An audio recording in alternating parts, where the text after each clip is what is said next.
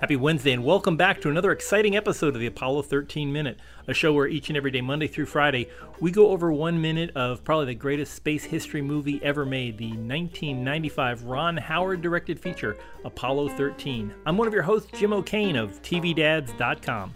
And I'm your other host. I'm Chris Henry from the EAA Aviation Museum. And Chris, here we are right in the middle of the 50th anniversary, and I didn't think we'd be celebrating it this way. Yeah, exactly. You know, I don't know if you saw the recent interview that they did with Jim Lovell, where he basically said, we didn't think we'd be celebrating it this way. So, and I guess Fred Haise made a joke, and he goes, well, we were always a jinxed mission. So this is a very fitting anniversary for us. Yeah, it's wild. I know that the official celebrations at the different places, like the astronaut scholarship one, has been pushed back till October as we're recording this, October of 2020. So they'll be reconvening elsewhere. I know the Cosmosphere had a bunch of things planned, but that's all getting pushed off till later in the year. So hopefully everybody stays healthy and we can get together toward the end of 2020 instead. Absolutely. But it does kind of feel this isolation and containment does feel kind of a lot like this minute. I'm not listening to Hank Williams, but it feels like I've seen everything on Netflix and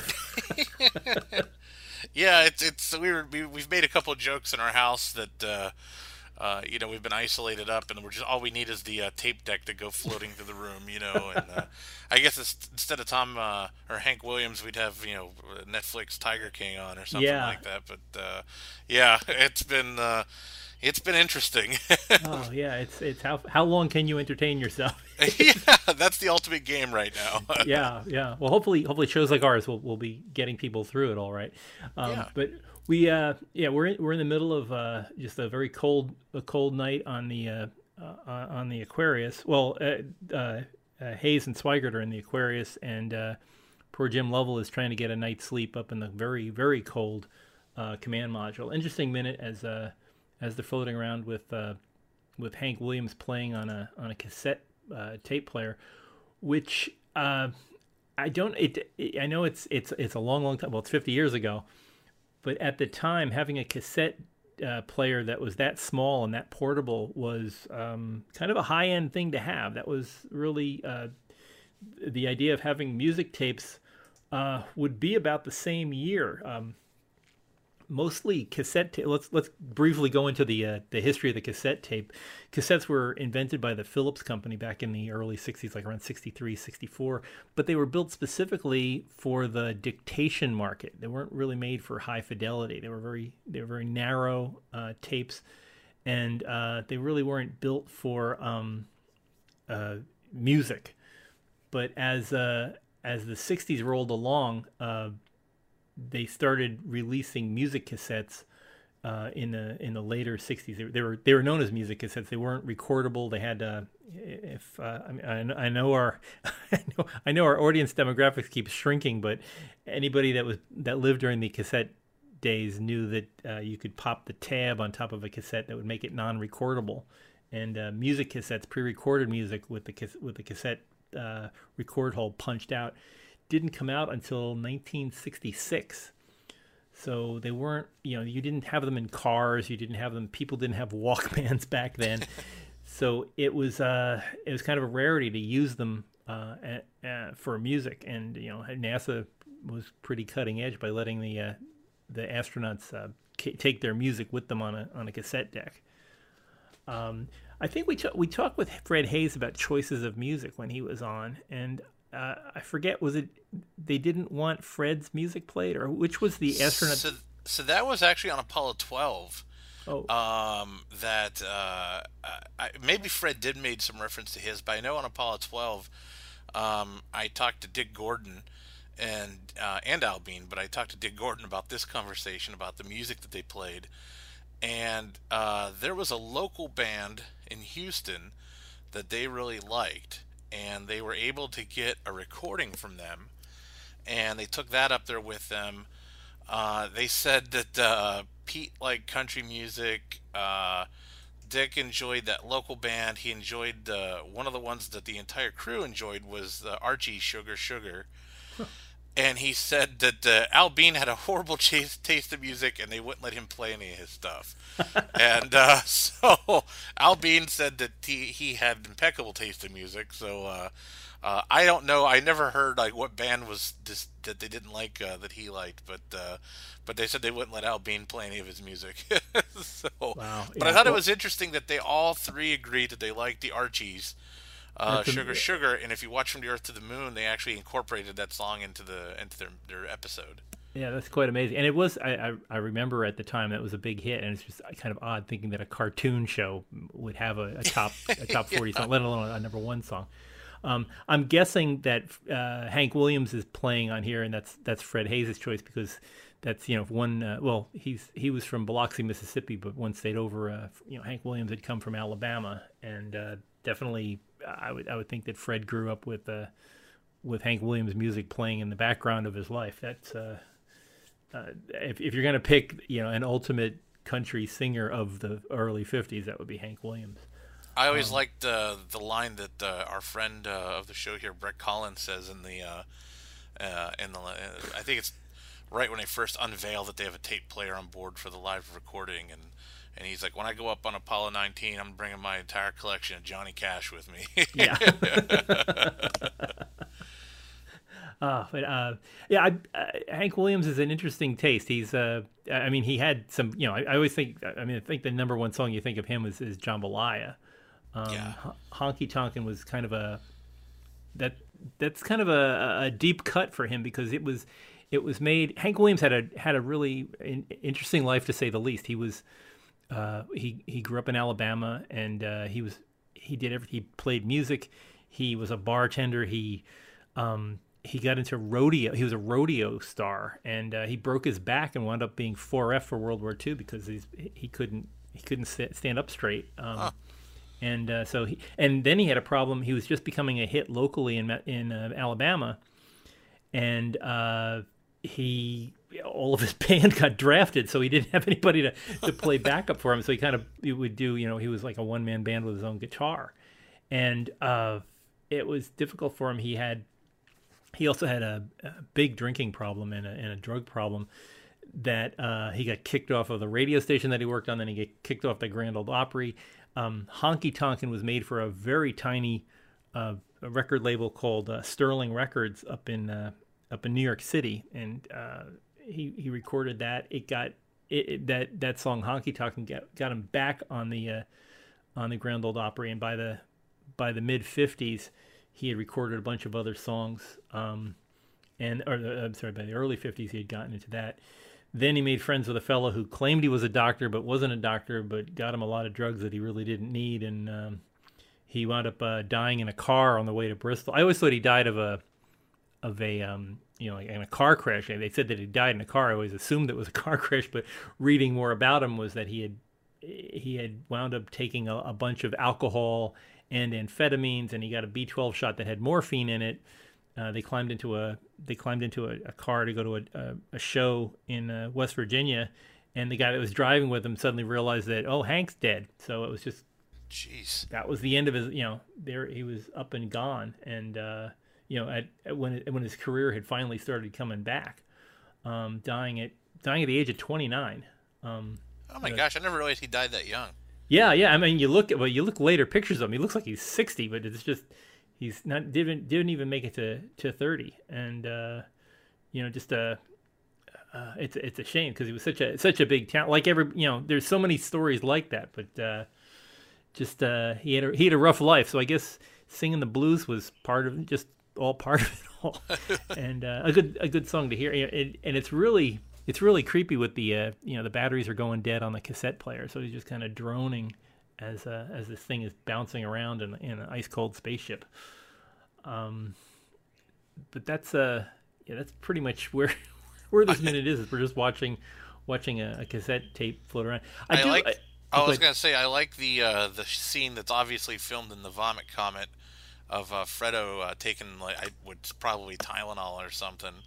and he's just kind of like letting it float up to him. Yeah, It's, I wonder. I'm sorry we can't get Bill Paxton on the show, but I wish. I'd like to know how many takes that was, because that must have been. It's like, okay, let's do it again. You've got 30 seconds. Go.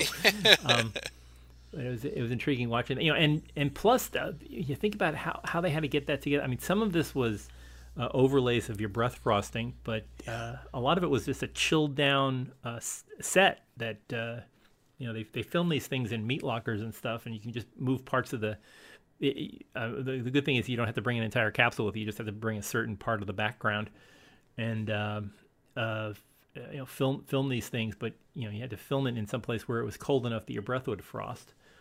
I had it's funny when you see the production of some of these elements. A friend of mine worked on the Star Trek: The Next Generation show, and he was one of the set decorators.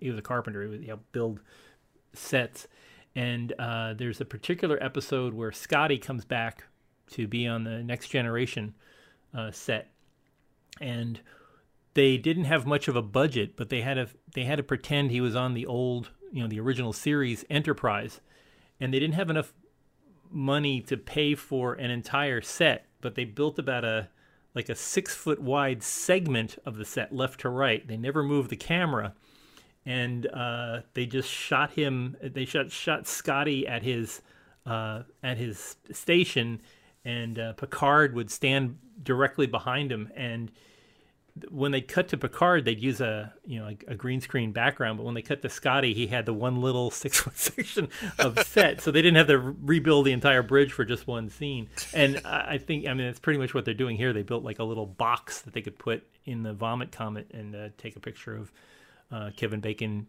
floating around, or Bill Paxton eating a pill.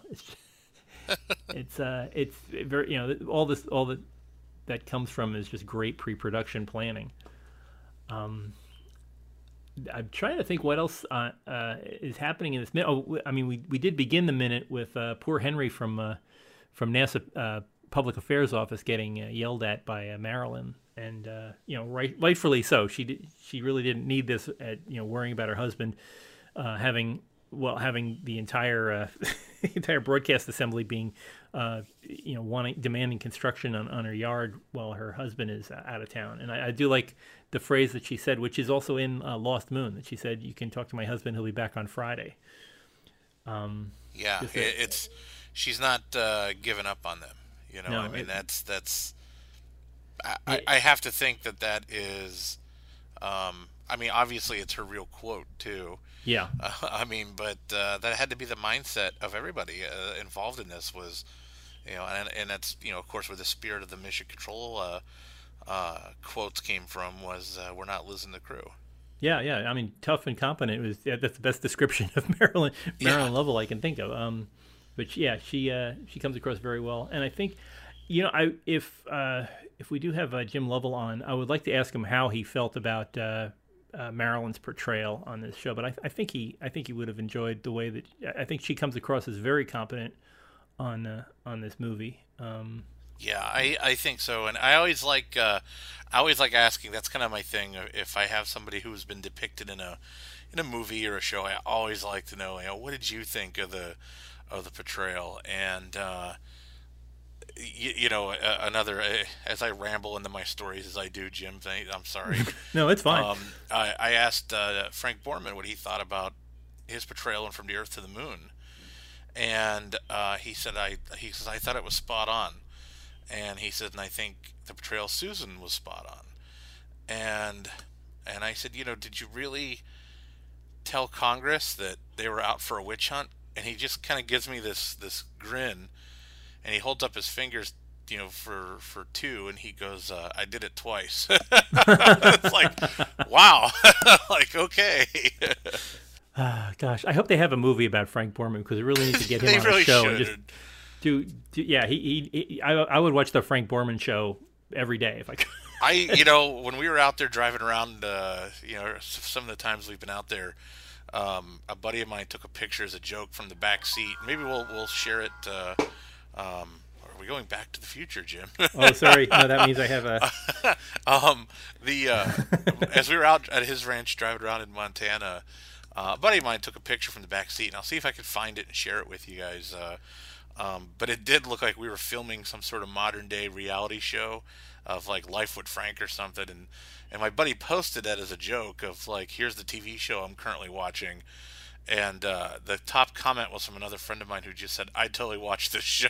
And just, being led around by Frank, But I mean, when you turn on Netflix or Hulu and things, obviously there's much better shows that could be produced. We know that now. So yeah, exactly. The time is ripe. So if you can get out there and somehow, if we just don't, if we could have like plastic screens between each other and just do movies that show like this, I think a lot of people would watch. Yeah, absolutely. Wow.